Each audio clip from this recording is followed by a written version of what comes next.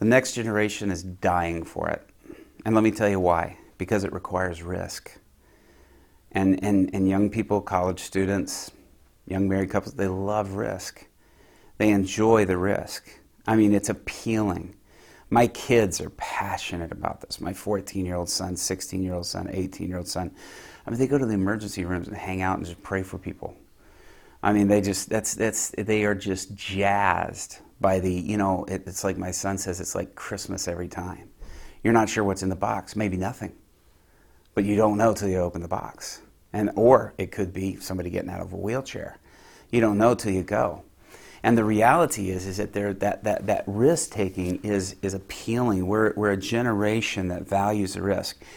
Those three guys I mentioned before, John, Blaine, Lonnie, they were people who knew the value of risk-taking. And with our church planters, we need to impress this upon them, that this is about risk, that there is something, we have to put something on the line. We've got to put something in the place of risk. We've got to value that place, of risk, and not try to just play it safe. Don't just go with the mainstream because it's the mainstream. Go with what you know is going to be something that everybody else may be going, we're not sure that'll work. Therein lies the risk. Therein lies the reality of a higher level of faith. And so the very fact that you can be in front of people, I did a 3-part lecture at Princeton University.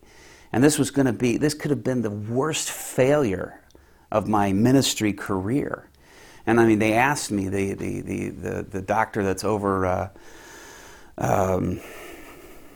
that particular area that they'd asked me to come speak for me, he said, the anthropology department, the doctor over the anthropology department, he says, can you guarantee people will be healed publicly in front of hundreds of people? It was in the largest lecture hall at Princeton. I said, absolutely. I can guarantee it. And the reason why is because I'm going to put myself out there in a place of high risk, high resistance. The fact that there's a level of higher resistance also ups the risk. And how do we spell faith in the vineyard? R-I-S-K. And so when you put yourself in that position, I can almost guarantee you're going to see more stuff happen.